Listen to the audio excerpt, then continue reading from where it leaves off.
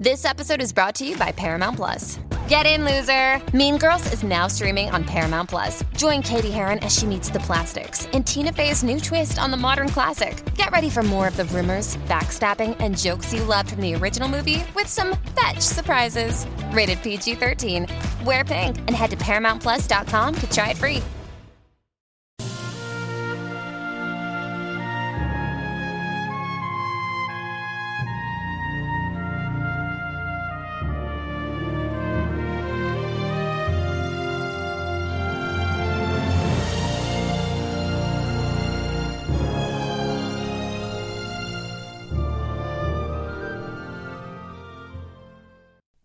Welcome back, everyone, to The Secret Garden by Frances Hodgson Burnett. Today, Chapters 3 and 4.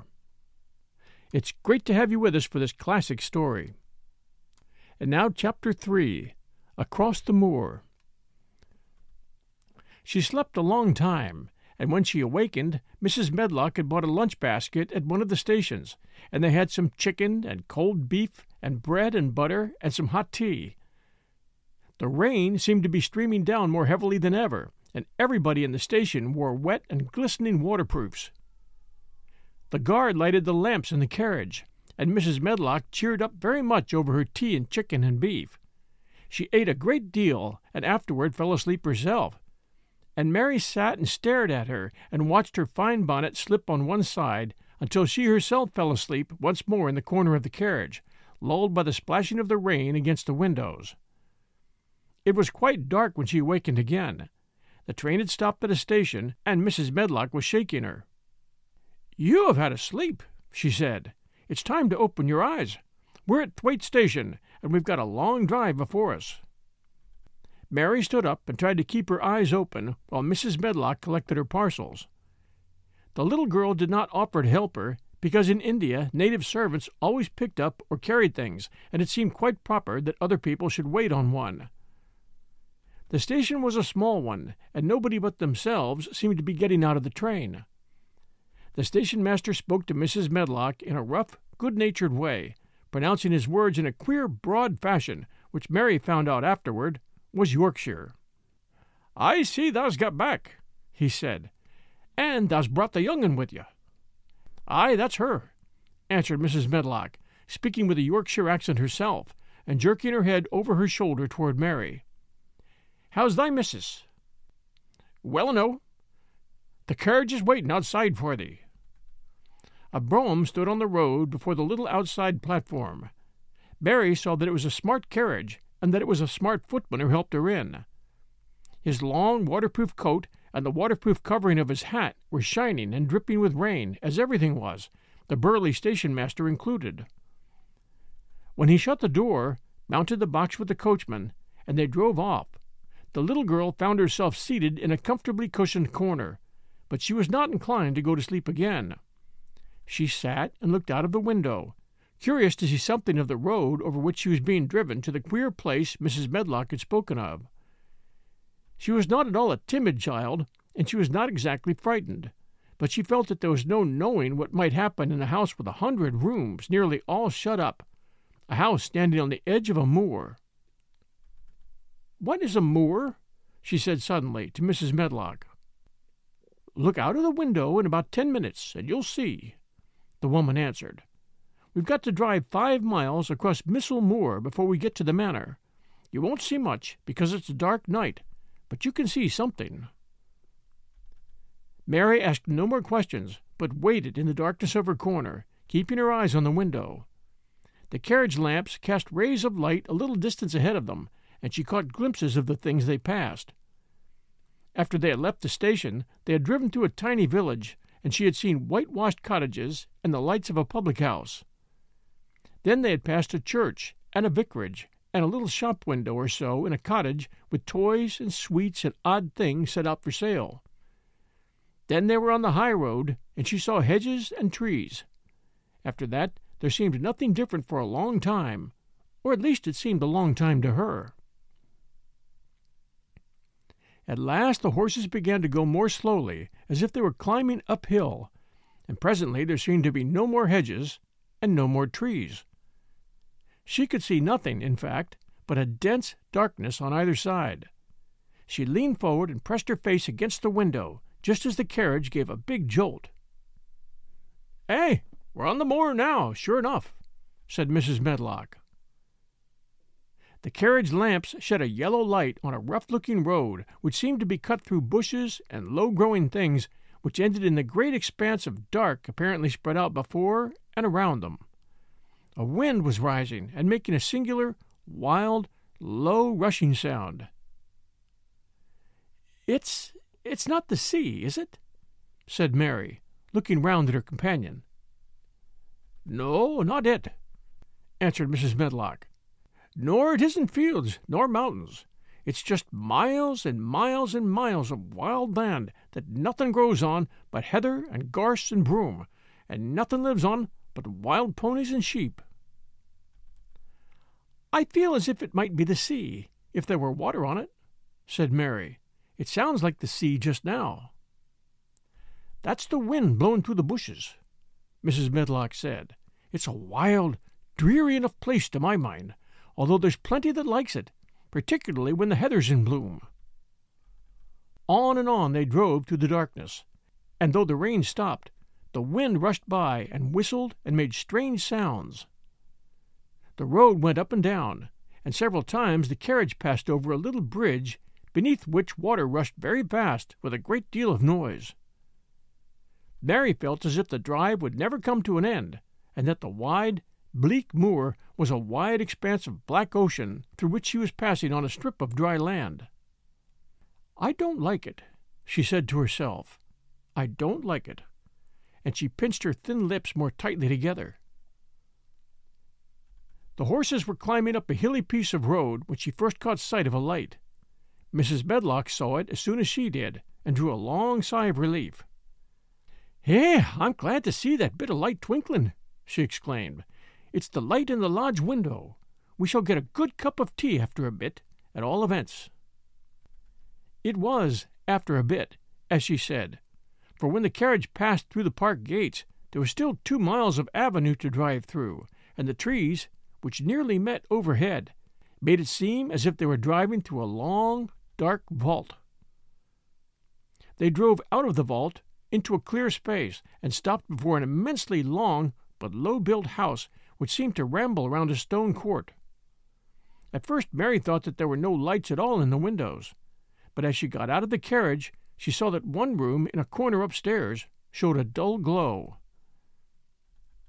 The entrance door was a huge one made of massive, curiously shaped panels of oak, studded with big iron nails and bound with great iron bars. It opened into an enormous hall, which was so dimly lighted that the faces in the portraits on the walls and the figures in the suits of armor made Mary feel that she did not want to look at them. As she stood on the stone floor, she looked a very small, odd little black figure, and she felt as small and lost and odd as she looked. A neat, thin old man stood near the manservant who opened the door for them. "You are to take her to her room," he said in a husky voice. "He doesn't want to see her. He's going to London in the morning." "Very well, Mr. Pitcher," Mrs. Medlock answered. "So long as I know what's expected of me, I can manage." "What's expected of you, Mrs. Medlock," Mr. Pitcher said, "is that you make sure that he's not disturbed and that he doesn't see what he doesn't want to see." And then Mary Lennox was led up a broad staircase and down a long corridor, and then up a short flight of steps and through another corridor and another, until a door opened in a wall, and she found herself in a room with a fire in it and a supper on the table.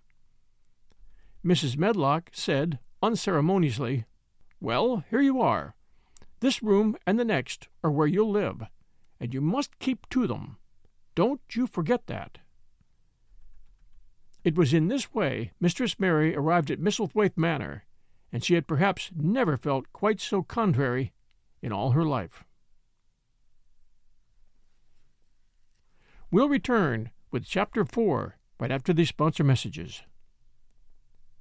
Hi, everyone. The holiday season is upon us, and I'll be glued to the telly for BritBox on many a night.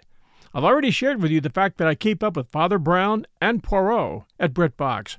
I also check out their new stuff, like the new series Archie, which tells the story of Archie Leach, otherwise known to millions of filmgoers as Cary Grant. This story comes from his daughter Jennifer Grant and ex-wife Diane Cannon. It's a series. The performance of Jason Isaacs, who plays Cary Grant, is top-notch. I highly recommend it. You can only find it on my favorite TV, BritBox. Sign up to BritBox today to stream Archie and other fan favorites today from any device. I have a special limited-time offer for my U.S. and Canadian listeners. Get 50% off your first month when you sign up for a monthly plan, but only if you go to BritBox.com and use my promo code 1001stories at checkout. Don't wait. Get 50% off your first month. Just use promo code 1001stories at BritBox.com. Try it. You'll like it. Pulling up to Mickey D's just for drinks? Oh yeah, that's me. Nothing extra, just perfection and a straw. Coming in hot for the coldest cups on the block. Because there are drinks. Then there are drinks from McDonald's. Mix things up with any size lemonade or sweet tea for $1.49. Perfect with our classic fries. Price and participation may vary. Cannot be combined with any other offer. Ba-da-ba-ba-ba.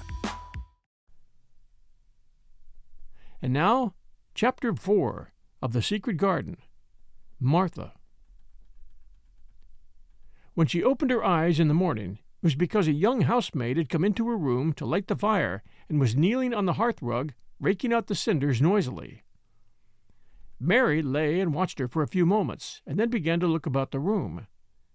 She had never seen a room at all like it, and thought it curious and gloomy. The walls were covered with tapestry, with a forest scene embroidered on it. There were fantastically dressed people under the trees, and in the distance there was the glimpse of the turrets of a castle. There were hunters and horses and dogs and ladies. Mary felt as if she were in the forest with them. Out of a deep window she could see a great climbing stretch of land which seemed to have no trees on it, and to look rather like an endless, dull, purplish sea. "What is that?" she said, pointing out of the window. Martha, the young housemaid, who had just risen to her feet, looked and pointed also. "That there?" she said. "Yes." "That's the moor," with a good-natured grin. "Dost thou like it?" "No," answered Mary. "I hate it." "That's because thou'rt not used to it," Martha said, going back to her hearth. "Thou thinks it's too big and bare now, but thou will like it." "Do you?" inquired Mary. "Aye, that I do," answered Martha, cheerfully polishing away at the grate. "I just love it. It's none bare. It's covered with growing things as smells sweet. It's fair lovely in spring and summer, when the gorse and broom and heather's in flower. It smells of honey, and there's such a lot of fresh air. And the sky looks so high, and the bees and the skylarks make such a nice noise humming and singing. Eh, I wouldn't live away from the moor for anything." Mary listened to her with a grave, puzzled expression. The native servants she had been used to in India were not in the least like this. They were obsequious and servile, and did not presume to talk to their masters as if they were their equals. They made salams and called them protector of the poor, and names of that sort. Indian servants were commanded to do things, not asked. It was not the custom to say please and thank you, and Mary had always slapped her ayah in the face when she was angry. She wondered a little what this girl would do if one slapped her in the face.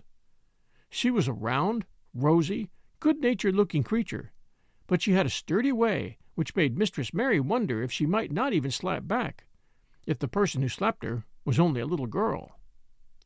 "You are a strange servant," Mary said from her pillows, rather haughtily.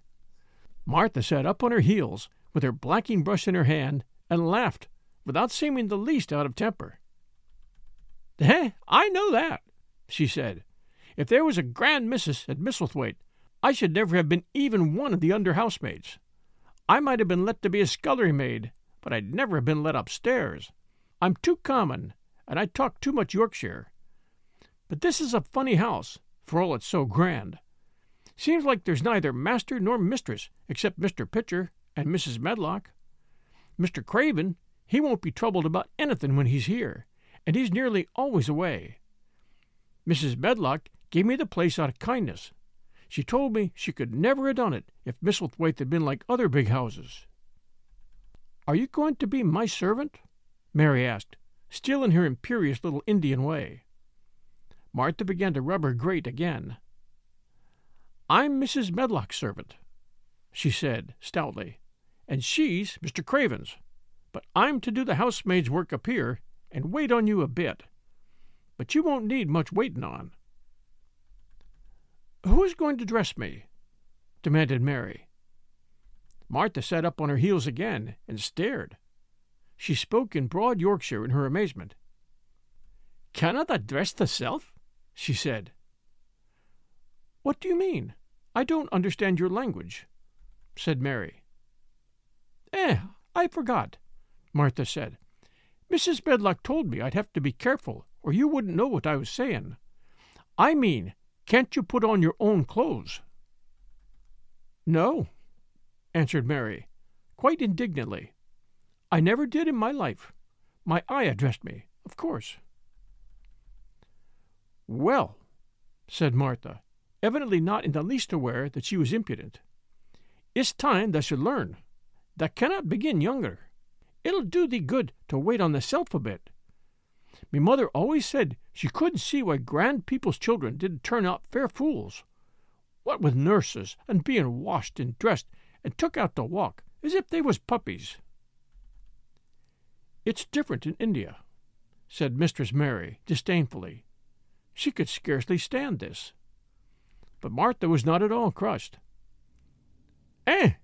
I can see it's different," she answered, almost sympathetically. "I dare say it's because there's such a lot of blacks there instead of respectable white people. When I heard you was coming from India, I thought you was a black too." Mary sat up in bed, furious. "What?" she said. "What? You thought I was a native? You daughter of a pig?" Martha stared and looked hot. "Who are you calling names?" she said. "You needn't be so vexed. That's not the way for a young lady to talk. I've nothing against the blacks. When you read about 'em in tracts, they're always very religious. You always read as a black's a man and a brother. I never seen a black, and I was fair pleased to think I was going to see one close. When I come in to light your fire this morning, I crept up to your bed and pulled the cover back careful to look at you. And there you was, disappointedly, no more black than me, for all you're so yeller." Mary did not even try to control her rage and humiliation. "You thought I was a native? You dared! You don't know anything about natives. They are not people, they're servants who must salaam to you. I know nothing about India. You know nothing about anything." She was in such a rage and felt so helpless before the girl's simple stare, and somehow she suddenly felt so horribly lonely and far away from everything she understood and which understood her, that she threw herself face downward on the pillows and burst into passionate sobbing. She sobbed so unrestrainedly that good-natured Yorkshire Martha was a little frightened and quite sorry for her. She went to the bed and bent over her. You mustn't cry like that there," she begged. "You mustn't, for sure. I didn't know you'd be vexed. I don't know anything about anything, just like you said. I beg your pardon, miss. Do stop crying." There was something comforting and really friendly in her queer Yorkshire speech and sturdy way which had a good effect on Mary.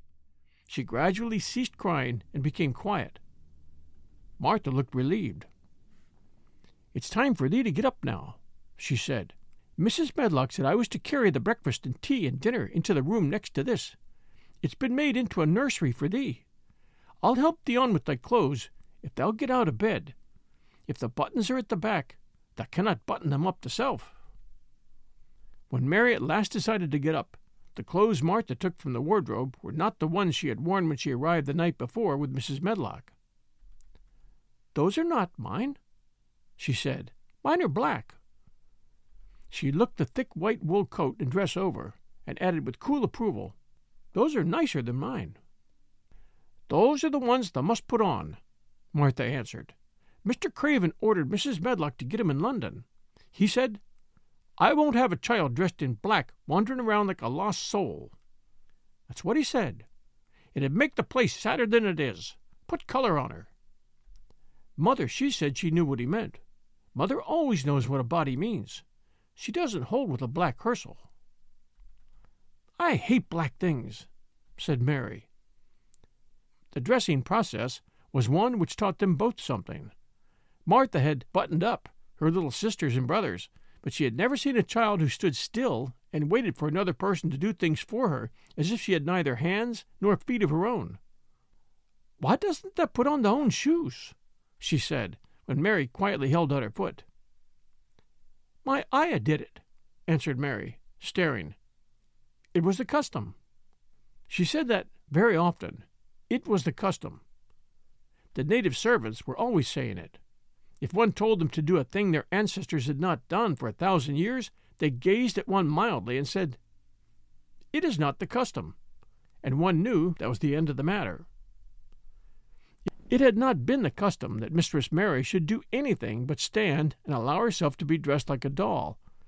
But before she was ready for breakfast, she began to suspect that her life at Misselthwaite Manor would end by teaching her a number of things quite new to her. Things such as putting on her own shoes and stockings, and picking up things she let fall. If Martha had been a well-trained, fine young lady's maid, she would have been more subservient and respectful, and would have known that it was her business to brush hair, and button boots, and pick things up, and lay them away. She was, however, only an untrained Yorkshire rustic who had been brought up in a moorland cottage with a swarm of little brothers and sisters who had never dreamed of doing anything but waiting on themselves and on the younger ones who were either babies in arms or just learning to totter about and tumble over things. If Mary Lennox had been a child who was ready to be amused, she would perhaps have laughed at Martha's readiness to talk. But Mary only listened to her coldly and wondered at her freedom of manner. At first she was not at all interested, but gradually, as the girl rattled on in her good-tempered, homely way, Mary began to notice what she was saying. You should see 'em all," she said. "There's 12 of us, and my father only gets 16 shillings a week. I can tell you my mother's put to it to get porridge for 'em all. They tumble about on the moor and play there all day, and mother says the air of the moor fattens 'em. She says she believes they eat the grass same as the wild ponies do. Our Dickon, he's 12 years old, and he's got a young pony he calls his own." "Where did he get it?" asked Mary.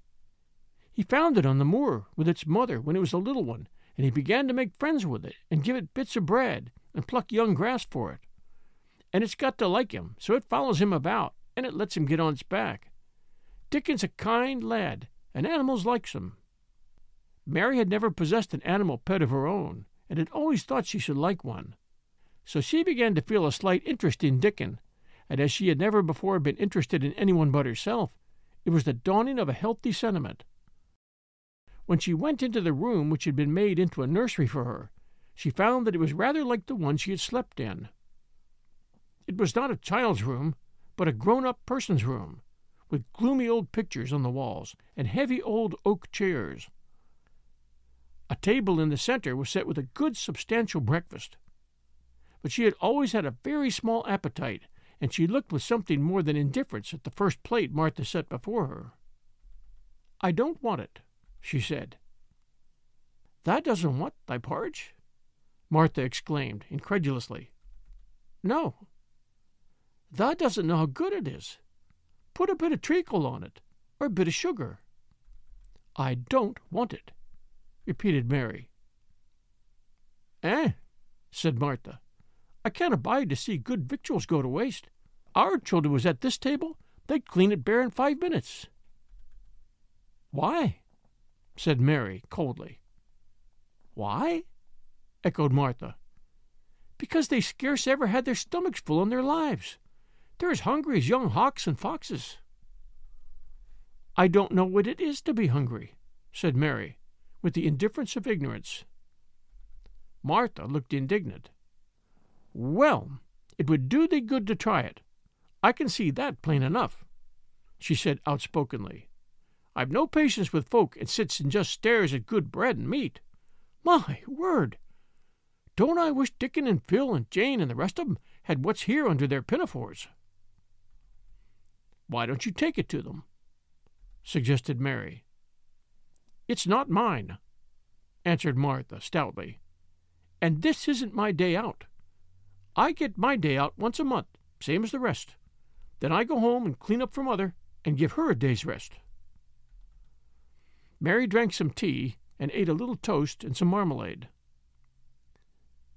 "You wrap up warm and run out and play, you," said Martha.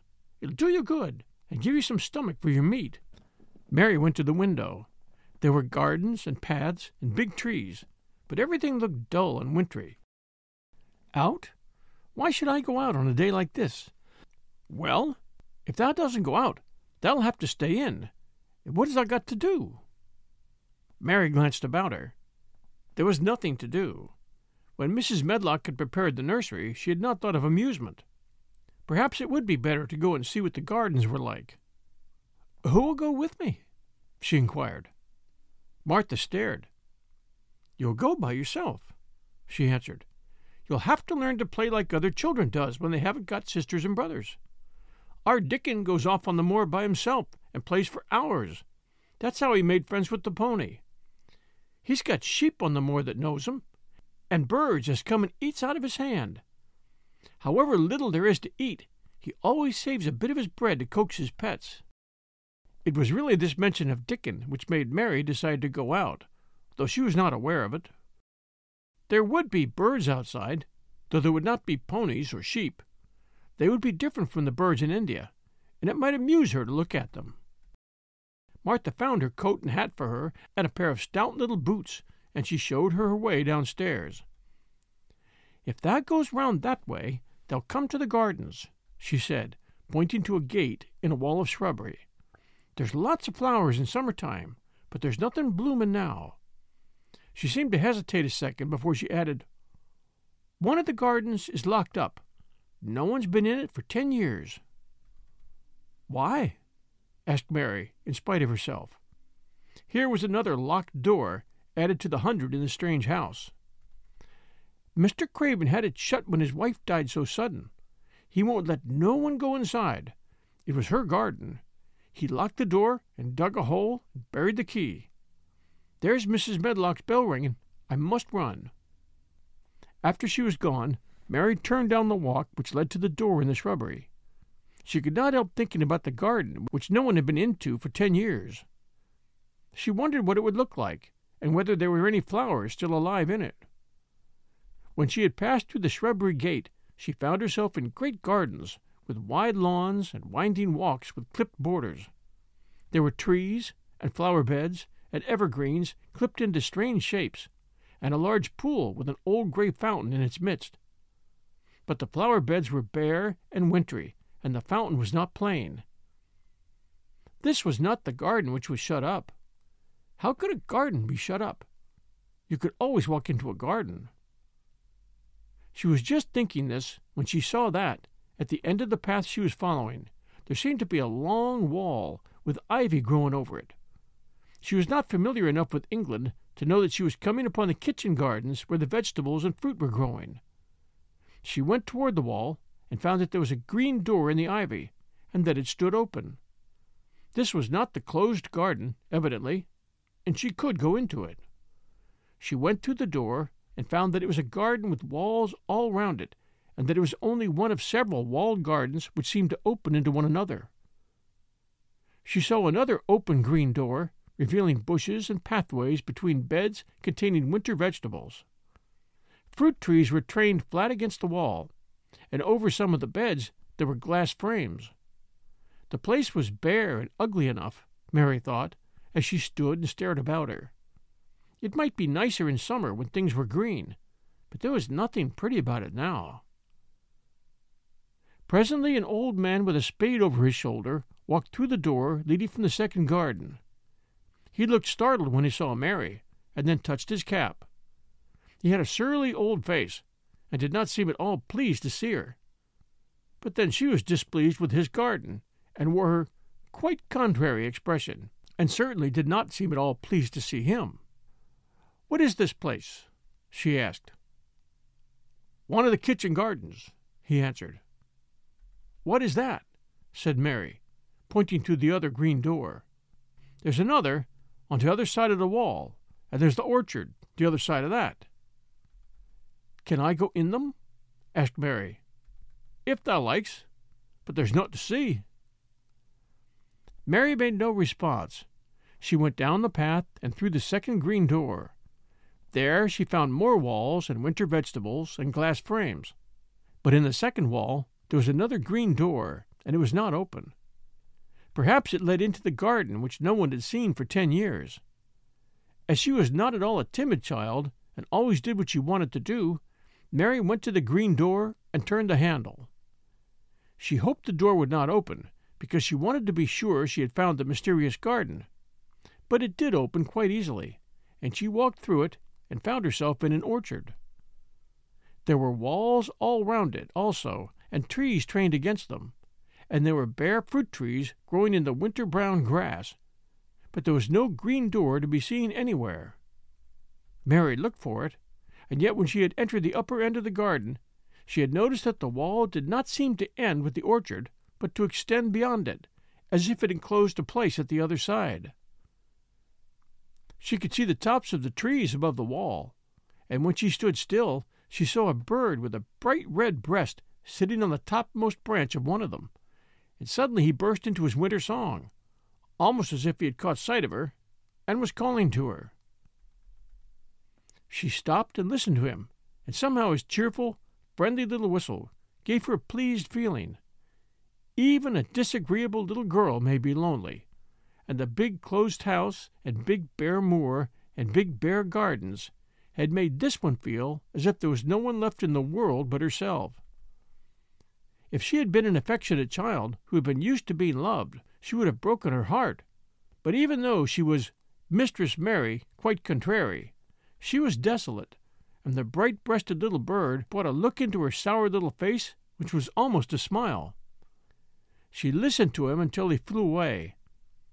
He was not like an Indian bird, and she liked him, and wondered if she should ever see him again. Perhaps he lived in the mysterious garden, and knew all about it. Perhaps it was because she had nothing whatever to do that she thought so much of the deserted garden.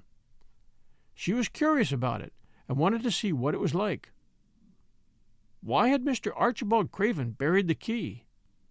If he had liked his wife so much, why did he hate her garden?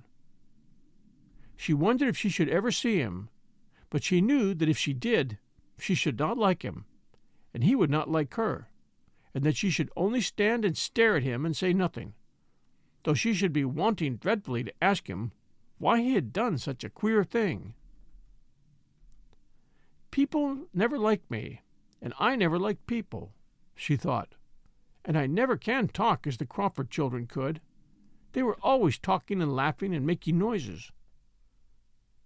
She thought of the robin and of the way he seemed to sing his song at her, and as she remembered the tree-top he perched on, she stopped rather suddenly on the path.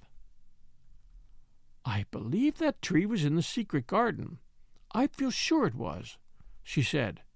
"There was a wall round the place, and there was no door." She walked back into the first kitchen garden she had entered, and found the old man digging there. She went and stood beside him, and watched him a few moments in her cold little way.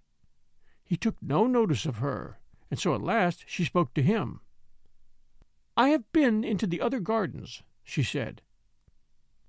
"There was nothing to prevent thee," he answered crustily. "I went into the orchard." "There was no dog at the door to bite thee," he answered.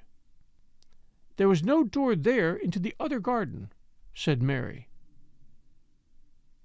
"What garden?" he said, in a rough voice, stopping his digging for a moment. "The one on the other side of the wall," answered Mistress Mary. "There are trees there. I saw the tops of them. A bird with a red breast was sitting on one of them, and he sang." To her surprise, the surly old weather-beaten face actually changed its expression. A slow smile spread over it, and the gardener looked quite different. It made her think that it was curious how much nicer a person looked when he smiled. She had not thought of that before. He turned about to the orchard side of his garden and began to whistle, a low, soft whistle. She could not understand how such a surly man could make such a coaxing sound. Almost the next moment, a wonderful thing happened.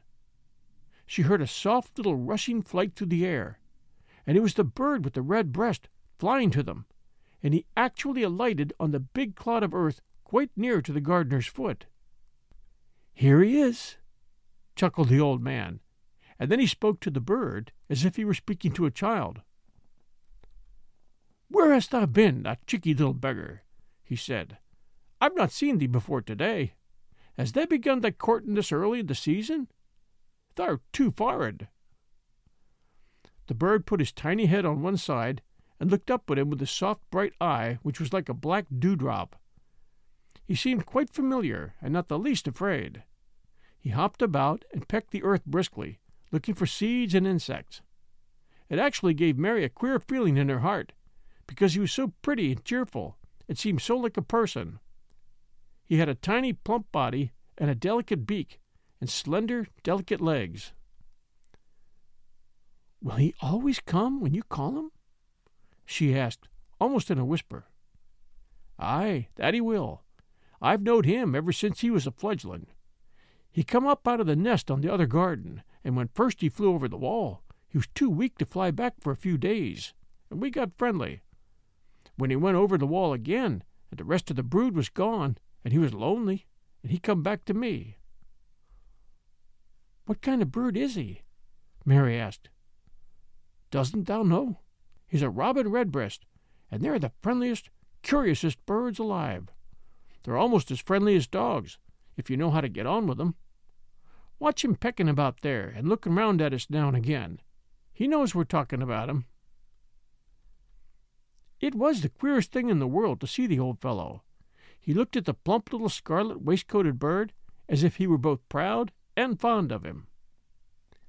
He's a conceited one," he chuckled. "He likes to hear folk talk about him. And curious. Bless me, there never was his like for curiosity and meddling. He's always coming to see what I'm planting. He knows all the things Mr. Craven never troubles himself to find out. He's the head gardener, he is." The robin hopped about busily pecking the soil, and now and then stopped and looked at them a little. Mary thought his black dewdrop eyes gazed at her with great curiosity. It really seemed as if he were finding out all about her. The queer feeling in her heart increased. "Where did the rest of the brood fly to?" she asked. "There's no knowing. The old ones turn 'em out of their nest to make 'em fly, and they're scattered 'fore you know it. This one was a knowing one, and he knew he was lonely." Mistress Mary went a step nearer to the robin and looked at him very hard. "I'm lonely," she said. She had not known before that this was one of the things which made her feel sour and cross.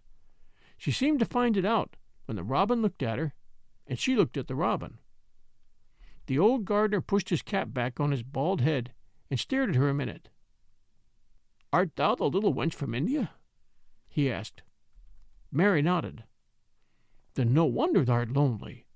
Thou'lt be lonelier before thou's done," he said. He began to dig again, driving his spade deep into the rich black garden soil, while the robin hopped about very busily employed. "What is your name?" Mary inquired. He stood up to answer her.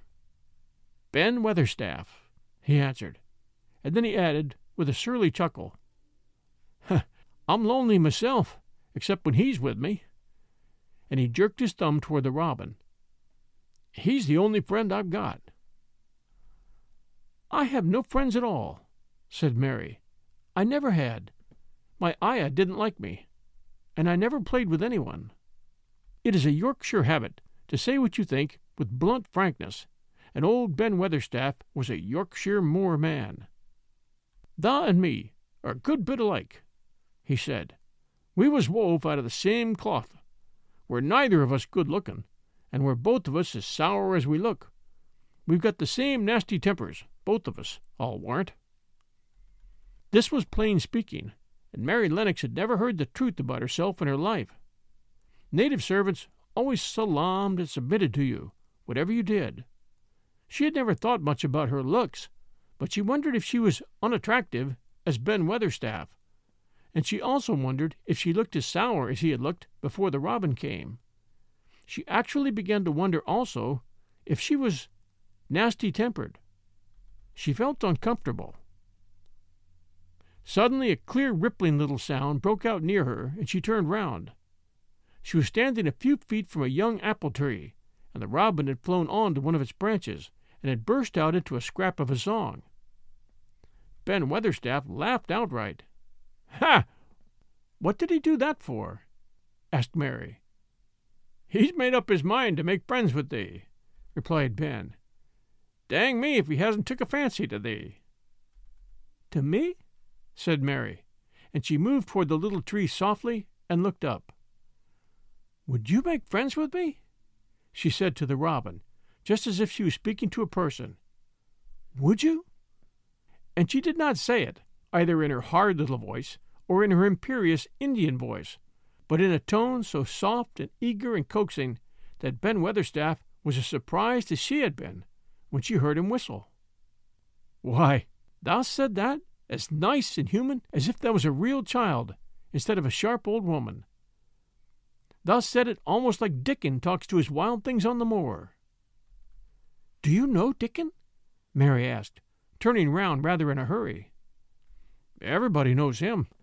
Dickon's wandering about everywhere. The very blackberries and heatherbells knows him. I warrant the foxes shows him where their cubs lies, and the skylarks doesn't hide their nests from him." Mary would have liked to ask some more questions. She was almost as curious about Dickon as she was about the deserted garden. But just that moment the robin, who had ended his song, gave a little shake of his wings, spread them, and flew away. He had made his visit and had other things to do. "He's flown over the wall," Mary cried out, watching him. "He has flown into the orchard. He has flown across the other wall, into the garden where there is no door."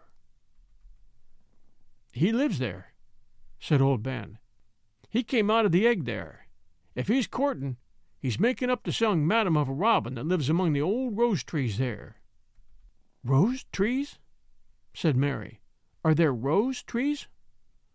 Ben Weatherstaff took up his spade again and began to dig. "There was 10 years ago," he mumbled. "I should like to see them," said Mary. "Where's the green door? There must be a door somewhere." Ben drove his spade deep and looked as uncompanionable as he had looked when she first saw him.